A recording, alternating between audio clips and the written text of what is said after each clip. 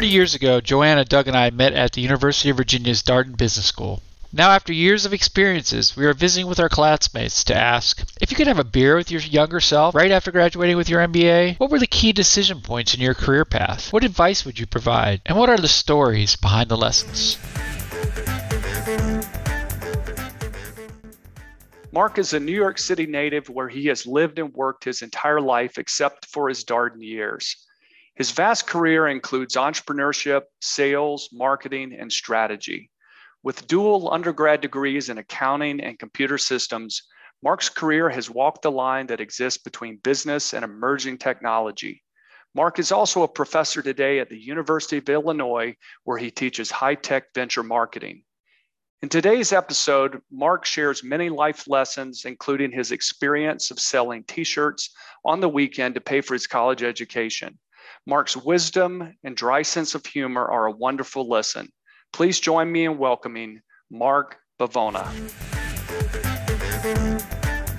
Marc and I have a bond because whether he liked it or not, he was Bivona, B-I-V-O-N-A, and I was Bressel, B-R-E-S-S-E-L, and he was stuck sitting next to me. And I honestly feel blessed because not just because he brought Pop-Tarts and snacks and just to shut me up would feed them to me. But he also just really kept me calm and kept it real. So what I appreciate and value about Marc is that he does what you see is what you get. And that is as quintessential or stereotypical as you can get with a native New Yorker, right? So that's my just singing my praises to you. So here comes our question is so imagine your younger self and looking back, I guess what would you want your younger self to know? Yeah. And what would you tell them?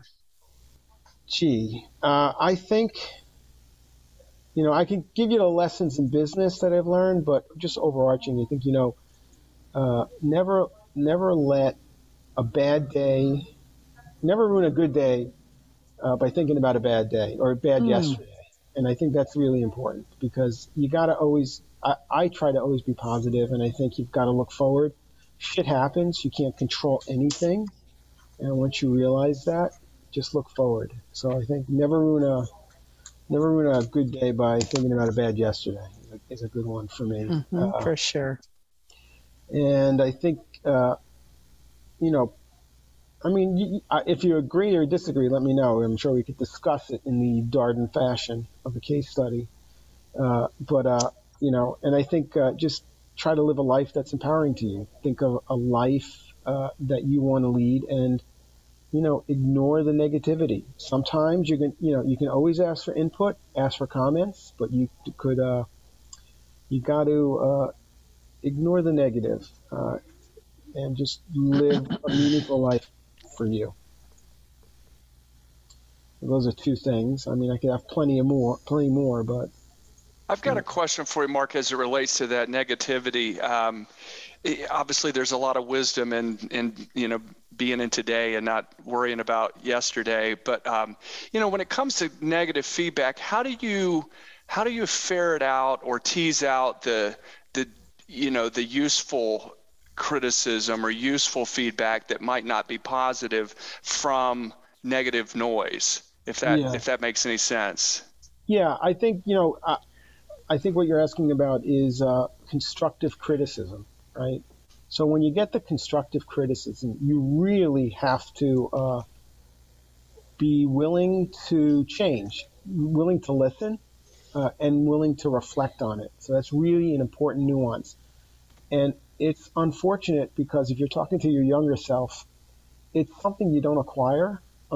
it comes with years. It doesn't come with me talking to you on a podcast, right? So it certainly comes with years. So I think that would add another thing is that at the end of the day, you are in charge of your own happiness, right? So it's on you. So if you accept that, I think it's easier to adjust the criticism, understand it, process it, and respond because it's not the negative. It's not the problems will occur in life, and I really believe this, and you see this over time. It's not the problems; it's how you respond to them that's important. That's good. Yeah. How did you come to that, perspective as it relates to trying to block out the negativity or blocking out the bad yesterday or bad last quarter or something like that? Are there any milestones in your life that you can look back on that help shape that life philosophy? Yeah, I think, early on, so this is before school, 2 weeks before I graduated in undergrad, my dad passed away. Right. So it's 2 weeks before grad school, 2 weeks before undergrad graduation.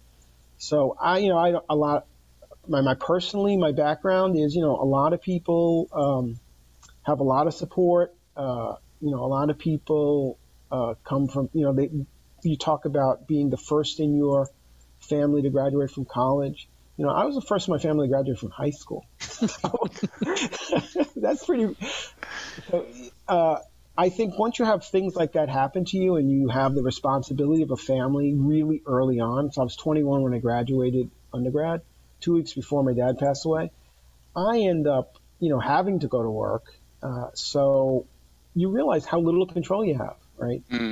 So you have a choice. You have a choice to, get mired in the misery or you focus going forward, and I focus going forward. So, I actually went to undergrad with my sister. So we're both in school. My sister was 2 years behind me, so she still needed to complete undergrad, which was a pain in the ass because someone had to pay for that or help navigate that financial system, right? But we did it. My sister ended up going. I went to Darden. I actually went to Darden after my sister went back to graduate school. So when she went to graduate school, she said, "Hey, it's your turn. Why don't you go? I can take care of things now." So she ended up. I went to undergrad and I met my wife there. And my sister went to the same undergrad that I went to and met her husband, my brother-in-law. That's I didn't know that. Yeah. That's awesome. So we all went off. So my sister went to HBS with her husband. So they both went to HBS. And I had gone to a couple of classes. I really liked the case study stuff. So that's why I picked Darden. That was when the two case study only schools were HBS and Darden. Right. Yeah. Still, yeah. That was a big deciding factor for me as well. I loved the case method after I saw it. So. Hey, so Stern has a great reputation, Mark. Obviously, did you feel, once you got into the first year at Darden, did you feel pretty prepared for Darden, having that undergraduate business, experience? Yeah, I not in some regard, right? In some regard, like accounting for a lot of people, accounting sucks. All right, I attest. Right, you helped me. But fortunately or unfortunately, I was an accounting major. I was also a computer major undergrad, so it was kind of accounting light for me. That was not a hard lift. So yeah, in that regard, but the other stuff, like I even, I teach now, I do some classes, and we start talking about organizational behavior stuff. And I say, I know you're sitting there and you're thinking this is all bullshit, but let me tell you, hindsight, that is the most important stuff you're going to talk about. I'm sure, Doug, you can attest to this. Everybody here can attest to this. It's really important. Oh my goodness. Yeah, the two classes that we discounted the most, communications and OB, are the two most important things at the top of the pyramid. Always strategy, leadership, and change, right? You're right. There's Joanna's doing your victory lap. Yeah. Not saying a thing. I'm not saying a thing. But that's fascinating because Mark, you're such a straight shooter that I think you're instinctually I've always thought just so spot on in terms of human nature, the situation. I find it fascinating that was something that maybe, I don't know if you said you dismissed it, but I mean, from just me knowing you, I feel it like how that seems natural to you because you're so transparent, and so aware of what's happening in a room. How have you navigated that and used that, what I perceive as a gift in what you've been doing professionally? Navigate what? Just I feel you have natural organizational behavior skills by being naturally street smart, scrappy, authentic, and just a kind human being. And I'm not saying those are the things, but I do feel like being kind of street smarts makes you aware of human nature and aware of how people are approaching you. And so I don't think that's for everybody, right? I think the way I impact you is not the same way. I don't have the same impression on everybody. Okay, so I'm gonna. Oh, come on. Yeah, because a lot of people tell us, what impression do you think you make on people? I think sometimes I could be too blunt, right? And I think that might be a problem. I have to tone it down a little bit. I appreciate honesty, but some people really don't. Some people don't. So you've got to be. You know what? I don't enjoy politics. So I don't enjoy the politics that come along with that sort of what's perceived as maybe dishonest or less transparent. So that's really what you see. But in some regards, I think being direct and trying to connect at that level is important because I think this took me a long time to get to. At the end of the day, we're all salespeople, all right? We've got to sell ourselves, and we've got to sell shit. And the people who make the most money are the people who sell shit, right? They drive the revenue. I always thought in my head, this is kind of as a kid, undergrad. Now, keep in mind, I was incredibly entrepreneurial. I paid for college by selling shit. And I'll talk to you about that if you want to know. But the reality is, I always thought that it was kind of sleazy, right? It was like used car salesman. But I think that if you can connect with people on a certain level, they have confidence in you. It's a con game, in the best sense of the word. They trust you, and they'll buy stuff from you. And that's really important. And I kind of learned that early because back undergrad, in order to pay for college, I had to sell shit.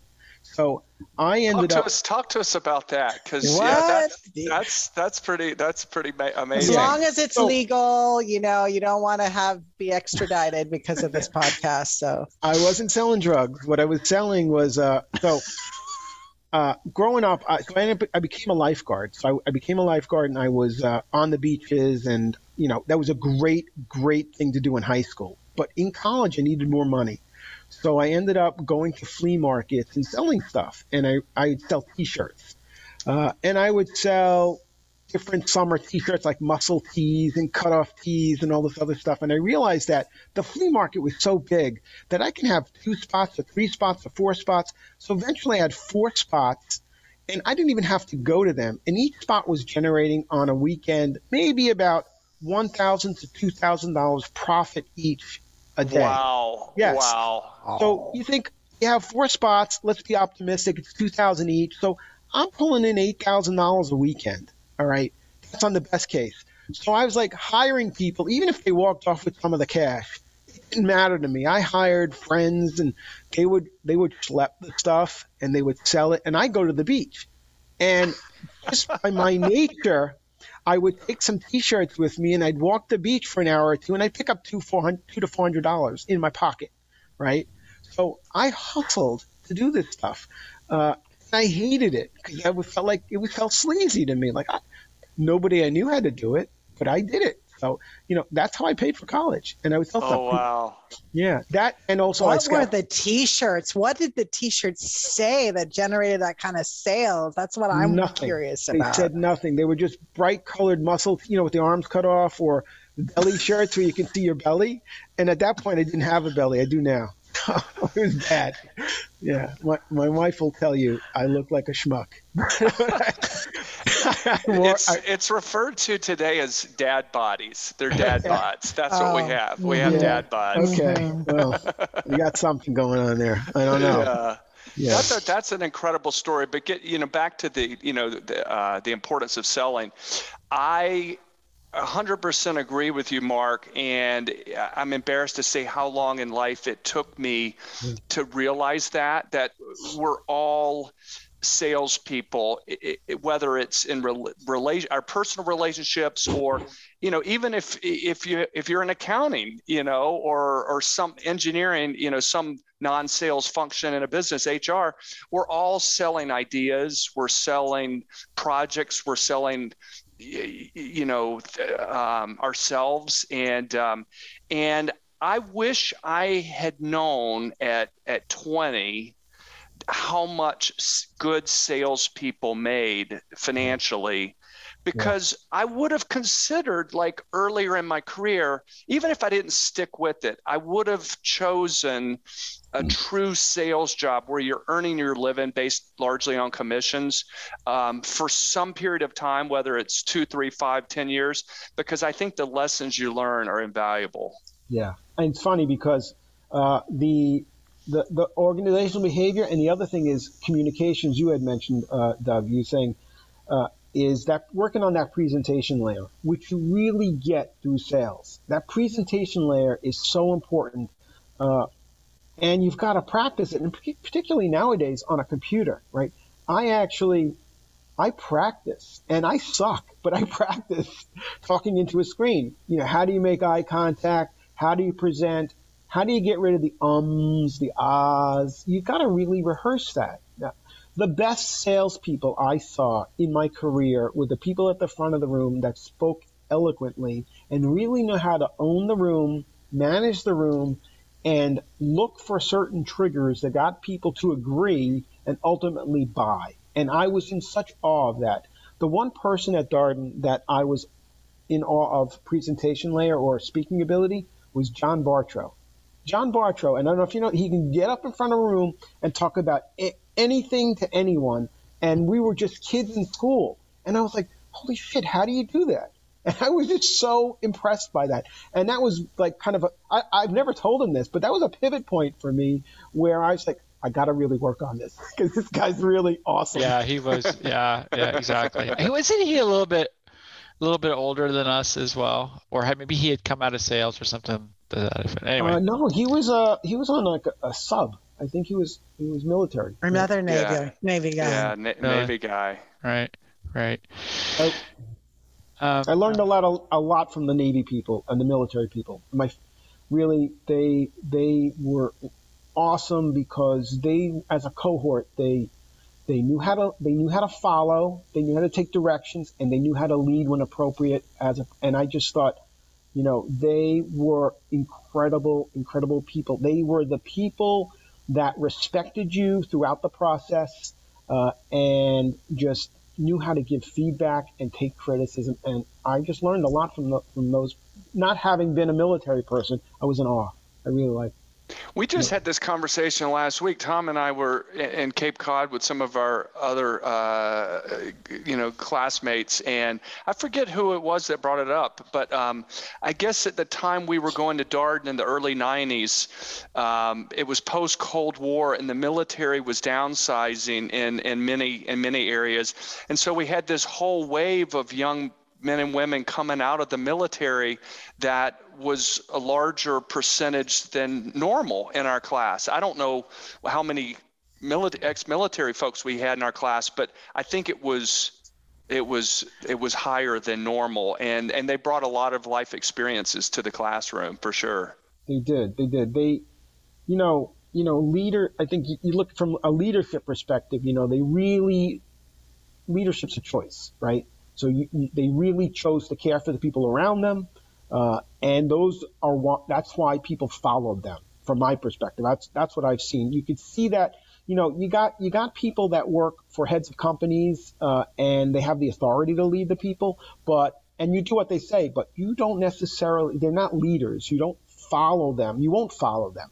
But the military people, they were just, leadership was ingrained in them because you got that sense of caring from them, and they cared for the people around them. You knew they had your back when it was really important, and that's why you followed them. Yeah, we had some great classmates for sure from the military, including our friends from from Sweden and Norway, or certainly Norway. Those were some good folks, Morton and Thomas and others. How did you end up at well, you mentioned the case study, which is obviously one of the ways you ended up at Darden, but having grown up in New York City, were you looking at UVA for to get a new experience? I had never applied to UVA ever, and I was in the 5-year program at NYU, so I would get my MBA postgraduate. I would go 4 years and go an extra year and I'd get my MBA. My dad died, right? So those plans got squashed. But then when it came looking at grad schools, I applied to UVA for just that. When I went down and I stood on that campus, I was married at the time, so I stood at that campus. I still am married, by the way, but I was married at the time. Yeah. That's an achievement. Congrats. Yeah. We'll cut that for you, Mark. So, but when we stood on the lawn, and I just like, how beautiful is this? Why? I mean, look at the picture behind me. I stood there. I remember standing right where this picture is taken and saying, "Holy crap! I got to go here. This is beautiful." It was totally different from the urban experience, which, when I went to college, I was 17. Okay, so when I was 17, I made that. So keep in mind, like I said, I was the first person to go to college, let alone graduate high school. I had no guidance. I went to NYU because I thought it would be really cool to live in Greenwich Village. That was it. Right? That was the only reason I made that decision. I can make up the curriculum, but no. Mark, this is I'm curious because I'm first generation college graduate from a U.S. college and from a U.S. high school. So I don't know the current demographic off the top of my head at Darden, but what would you advise? I've got to think there's some folks who are still first generation if Darden's doing their DE&I homework. Yeah, what would you advise someone? Well, I think they should not compare themselves, right? I think you've got to be you got to really resist the temptation to compare. The only person you need to really compete with is the person you were yesterday. So, you're on your own mission, you're on your own journey, and I think that's a problem. And I think that's the problem with social media too, with our kids, with my kids. You see that it really facilitates comparison. And I think that's problematic, right? You can't, that's a really powerful statement, Mark. Yep. That's a really great way to put it. The only person that you have to compete with is the person that you were yesterday. I think that's a fantastic quote. I'm gonna reuse that. Feel free. Yeah. So I'm sure I'm reusing. What else? Anything else? Well, you got to own it, right? It's all on you. You're the only person. You're in charge of your happiness, right? So I think that pick something, do something that's going to make you happy. Don't underestimate the value of money. All right. A lot of people say, do something you're passionate about. And I really agree with that's kind of bullshit. Okay.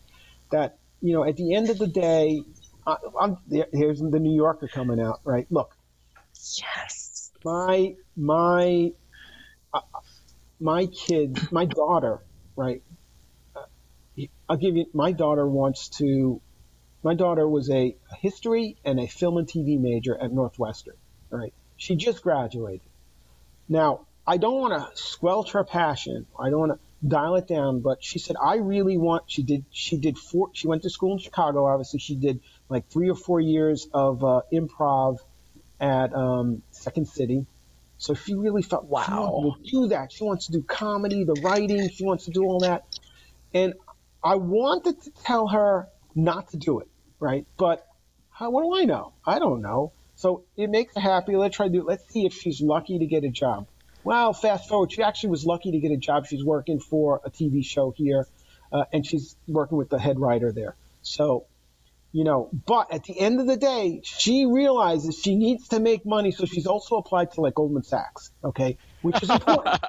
Okay, and that's all I wanted was that you don't at some point, if it's not working out, don't underestimate the value of that money, because you can have passion and you can follow something, but it's really important, particularly for that, first generation person who might not come from any particularly incredible inheritable wealth, right? That you need a foundation. You need a foundation that you can help build upon so that your family can build upon when you're gone. So I think, that's the one thing I would say. It's easy to talk about the passion, and that's great, and you could do that as a, as a side hustle or something else that's a hobby. But think about the long term. Start investing early. Start saving early. Have the end, out there in mind. So if you can live on 80% of what you make for the rest of your life, you'll be okay.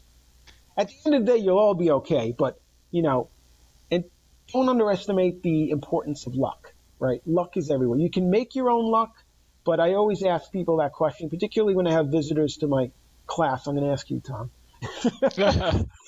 What's the value of luck? But luck's important. You got to make your own luck, but you got to put yourself in a position where you can be lucky and make those choices. But I see it throughout my life. I see people who are lucky. Mm-hmm. Yep. Did you say you're teaching a class, Mark? I am. Yeah. What? Do tell. I'm teaching. I'm teaching high-tech marketing. So it's really marketing for engineers at the engineering school at the University of Illinois in Urbana. Oh, cool. And I started doing that in 2021 because the shit was hitting the fan and I needed something to do, and I was sitting around hunkered down and I could do it remotely, so I did it. And it's great it's kind of a hobby, but I really like it, and I like the students, the graduate students, master's students in engineering, so we get good discussions going. I've got a small summer class. I usually have about 30 students in the class, and I was like, I'll give it a shot. I got asked to do it. It's not like I applied to do it. So obviously I knew somebody who felt comfortable enough to ask me to do it. But it turns out I ended up getting on, I don't know, there are these surveys that they do at the end of the semester for the professors. So I get a text from the guy who runs the program, and he says, congratulations, you made it to the list. I go, what list? The list of professors ranked as excellent by their students. I was like, oh, wow. No doubt. No, I totally doubted it. I don't know what the hell I'm doing. I didn't do it. You're funny. You're real. No. Well, Mark, first of all, congratulations. And that is a huge honor. And I too have been teaching in kind of as a side, second or third career, not my main job, but I've been teaching for a number of years now. And my gold standard are the teachers we had at Darden. Like I know what good teaching is. And while I'll probably never get there. I mean, they were genuinely the best at their craft. I know what good teaching is. And so every day I'm like my harshest critic because I want to be as good as the faculty we had at Darden. Yeah.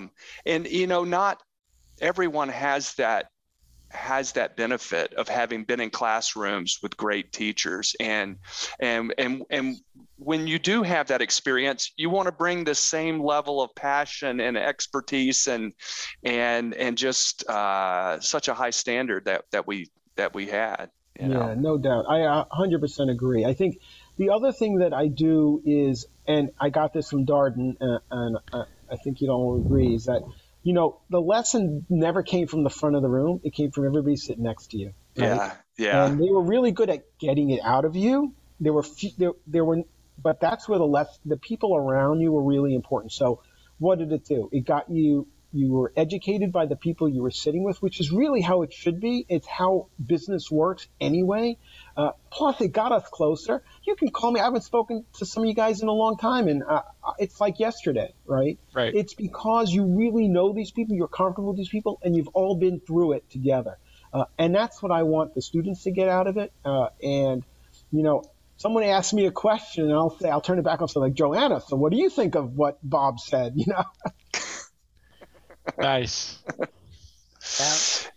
It really is good. It really is good. Yeah. Mark, you were talking about you sometimes wonder if your direct approach is everyone's cup of tea. Just looking at your resume, you've been both on sort of the consulting, advertising side and on the company principal side, operator side. Tell us more about your choices and what you've learned from being on both sides of the that sort of expert and consumer part of business. So my choices. So I don't know if they were fantastic choices. I didn't make them, so I'll own them.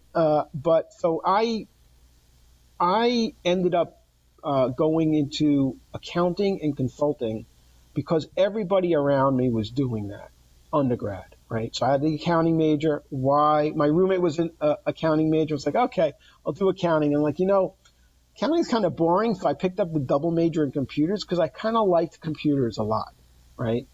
And I just did it because my advisor said, hey, you've got an awful lot of computer classes on you. I go, well, yeah, what do I need for a major? And they go, well, you need one more class. I'm like, all right. So I went to summer school. I got one more class. So it was just fortunate. But when I was getting out of Darden, everyone was going into investment banking and consulting. And I was like, I just bristled at it not because I knew anything about anything. I just said, well, if everyone's doing that, everyone's going right, I got to go left, right? So it was all this .com stuff that was happening. I thought it was really interesting. It was technology-driven, computer-driven. Like, let me look there.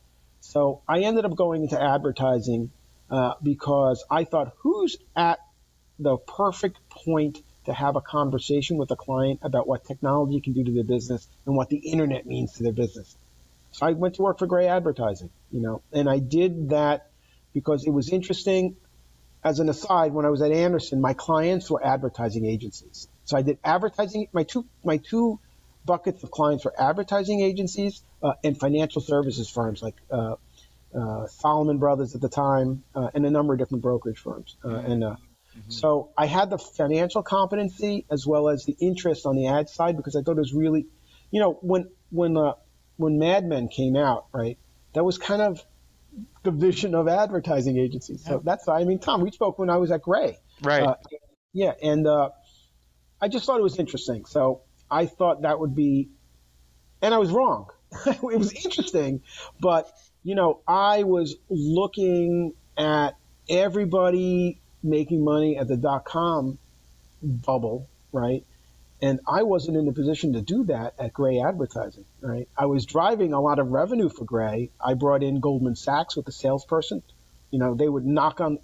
That was actually one of the most formative experiences for me. Was out of school, I work at Gray Advertising. I get connected with the saleswoman who I absolutely love. I still talk to her today. She's like, I can get us into Goldman Sachs to pitch their business. I'm like, okay, let's do it. I go in. They have an RFP. They end up paying us like $50,000 just to do the RFP, which is okay money just to pitch them. So they paid us to pitch them. I give it to the head of the group, and the head of the group says, I think this is good. I don't know what the hell you're talking about. You're going to have to deliver the pitch. Meaning, now, talk about presentation layer. I had none. I didn't know what I was doing.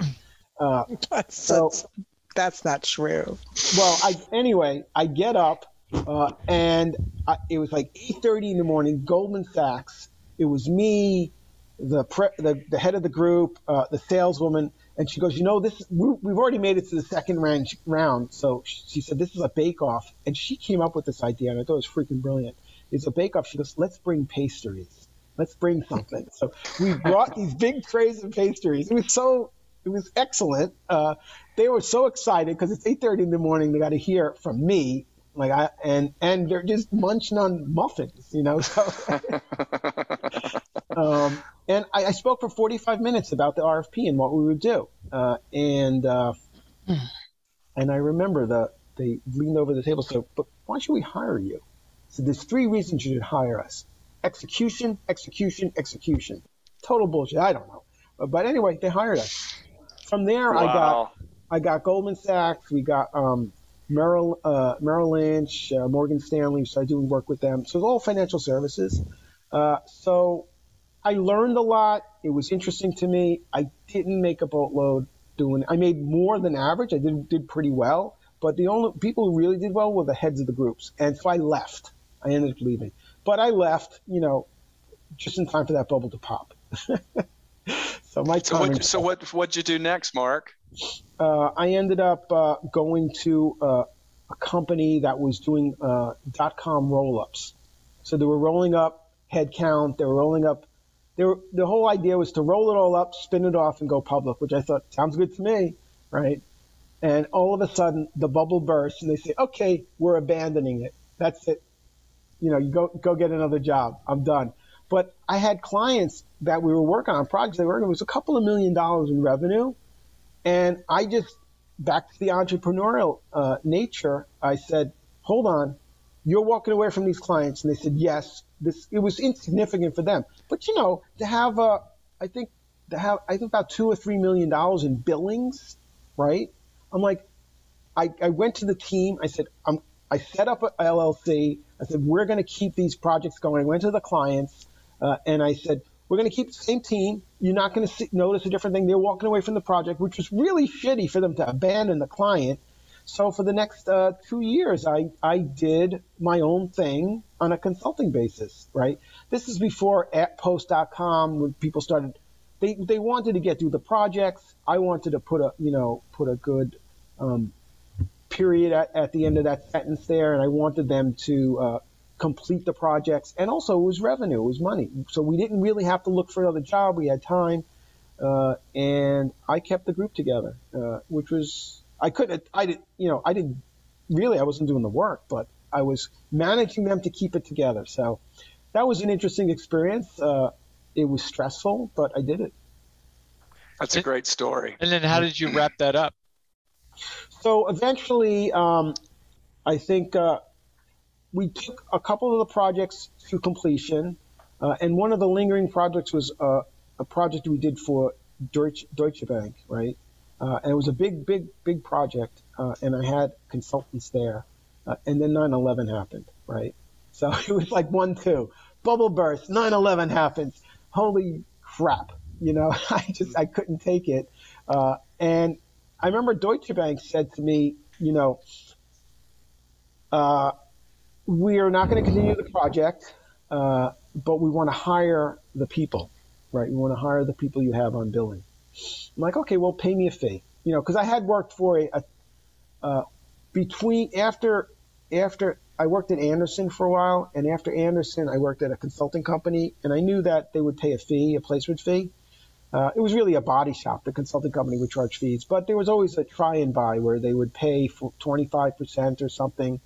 30%, whatever the negotiated fee was. Like, give me 25% on everybody you hire. They're like, well, we really have a contract through the other company, and we don't feel like we need to pay you that. And if I could be a little vulgar, what a douche. I couldn't believe they said that. I was like, holy crap.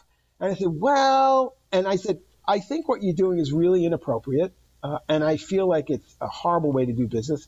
And on top of that, I have contracts with everybody that works for me, so I could block them from working for you because they work for me, which I don't really want to do. Now, I went to the employees. I said, listen, guys, you gotta bear with me because I'm not going to stand in the way of them hiring you. I said, but I got to get paid. So they said, no problem. So they ultimately paid me to hire the team. But what a crappy move. Holy, And what did you do after that? What did you do after that deal? I got a job. I went and I got a job. So one of the best technical people that ever works for me, and this is really how I hired to the day because of this guy. The guy was incredible. He never graduated college, but he was a good person, and he had the incredible capacity to learn, to figure it out. So you want to really just you can sort people by technical skills, but when you want to hire a person for who they are and their ability to learn. And this guy was the kind of guy that say, here's a challenge, here's a technical challenge. He goes, give me 2 days, I'll figure it out. Didn't have to know anything. So he said, what do I do? I don't have a job. And he was going to be challenged to get a job because he didn't have a great stellar resume. He had only worked with one job. He didn't have a great university on his. I said, don't worry about it. I'll get you a job. So I called up my buddy who was in IT at real estate investment firm. And he was the best man at my wedding, so I knew him really well. So I was like, Steve, you got to hire this guy. And I said, I'm telling you, this guy's going to be the best hire you ever made, right? And I knew at that point I would never be able to work with him because I'd never hire him back. But he was a friend and he got me where I was going, and he's still there. He's still there. So wow. For a really long time, and he's his number 2 guy. And you called it. See? Yeah, I knew it though. Natural organizational behavior abilities. Mm-hmm. I love it. But that's it. You got to really hire people for their ability to learn. So I ended up going to get a job to answer your question. Long way around answering your question. I ended up going. Where did I go? I went to Citigroup. Yeah. So. What'd you do there? I worked in credit cards. I actually went to Citigroup because A, they offered me the job, but B, I had spent a lot of time in marketing, and I did a lot of brand marketing, and I really liked the direct response component of what we were doing, which is really the tie to the internet and technology. Really, so there are iconic brands in this branding and spending a shitload of money on your media to build a brand. But there's more to it than that. There's more to building a brand.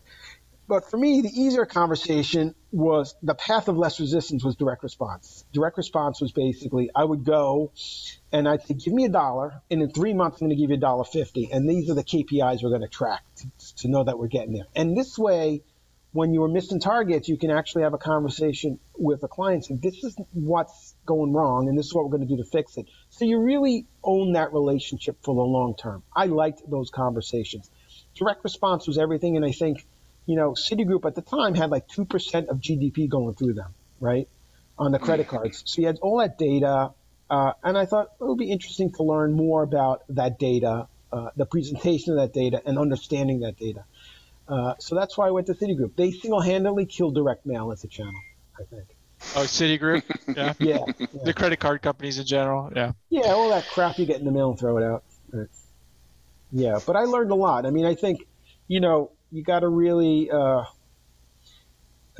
just to build those, I actually heard someone say this the other day, and I forgot who said it, but it was really, building iconic brands, right? So when you build an iconic brand, if you look at Nike, and Nike is an iconic brand. So if Nike, look at Nike, it was Nike and Hilton, right? Nike, if you look at Nike, if they were going to open up a hotel, you know what that you have a good feeling for what that hotel is going to be like, what they're going to deliver, what that promise is that they're going to deliver. If Hilton started a shoe company, I don't know what it's going to, what's the shoe going to be like? I don't know.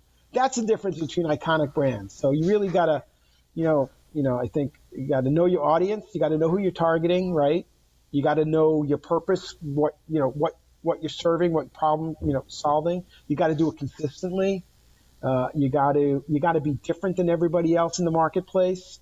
You got to really solve the problem. Solve the problem today and solve the problems that they might have down the road. So this way, you're always willing to compete with yourself. Very easy to say, hard to do. And you got to tell good stories. I think it's part of your marketing, part of anything you do. And I think at the end, when you distill all that down, it really gives you a personality to the consumer, and it's that personality that is that iconic brand. So that's why I lean into direct response, because all the other shit's hard to do. Hey, so we don't have too much more time because Joanna's got a hard stop here in about less than 10 minutes. I want to give you some time to talk about where you see the final chapter of your career, the fourth quarter of your career. You mentioned the teaching. What do you see yourself doing for the next 10 years? Wow. I've talked to a lot of friends. A lot of people looking at retiring, thinking about retiring. I'm going to do this, I'm going to do that. I mean, who doesn't want to travel? Clanky, you're a traveler. You love to travel. I love to travel, but I don't think I want to stop working, right? I really kind of enjoy working. So the teaching is good because it keeps me busy, and I like it. I like that interaction. The intellectual stimulation is good.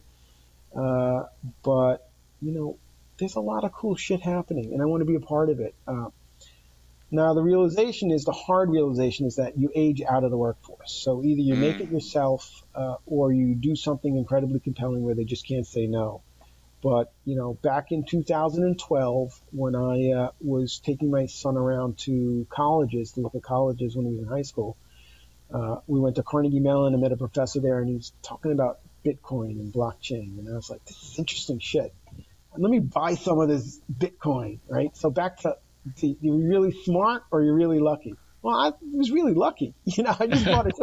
So I'm less lucky today than I was a year ago, maybe. Months ago, weeks ago. Yeah, right. But it doesn't matter. It's not going to go away, and I'm fine with it because I think that there's something really interesting about crypto and DeFi. And as I said, I've always been attracted to the finance area of business. And it's really compelling. So I just like to keep my finger on the pulse of what's going on in the market. I think that's one thing that's really interesting to me is the crypto markets and DeFi is really interesting. And I just don't want to go off into the sunset. So I just think that, I'll travel, I'll go away. Maybe I could, teaching will let you go. If you got a good book in you, which I don't think I have, teaching's wonderful. But and it also gives you room to travel. But I think that I'm still looking at opportunities, and particularly now with what's happening in the crypto space, there's more opportunity now than there was ever because it's back to where it was. Well, it's in some ways there are some parallels to the .com bubble because I mean maybe 80-90% of the companies went away, but there was a lot of good stuff that was still there, and right. and it maybe, was transformational. I mean, it really did transform so much and created even a different way people worked, the way we interacted with technology. I mean, it was very transformative. Right. I mean, during the first wave, the late 90s, it was essentially just, why being a gray was a good place to see because it really was just sort of print. The internet was like, we're going to take all this stuff that's on print and on paper for consumption of static media, and we're just going to do it on web pages. And the traffic that's on the web now today is probably that portion is a small percentage. So I think that what's going to happen with the crypto and blockchain technology is likely to be the same in that where it is in 10 or 15 years, what we're doing today will be a small percentage of it going forward. I think it's important to draw those parallels just as you did to the .com, right? There's, I think, what is it? It was Pets.com blew up, but now you've got Chewy, right? Yep. It was just 10 years too early, right? Right. And then the last mile, when I think in New York we had Cosmo and we had Urban Fetch, right? Right. I can't tell you how many people you have Getter, you've got Gorilla. They're all doing the last mile. Honestly, I don't know. I don't know how they're going to win because I don't know how you compete with Amazon on the last mile. They own it. Right. Right. Yeah. Yeah. But it's very draw those parallels. That's the lesson learned. I feel like I know I don't know everything. I'm in a better position to make some choices around a basket of options, I think. But I think other than that, who the hell knows? Well, Marc, this has been an absolute pleasure. It's great, Yeah, absolutely. great to see you and catch up with you and hear what you've been up to and some of the things that you've learned along the way. And it was a pleasure. Thank you. Yeah, well, thank you guys. I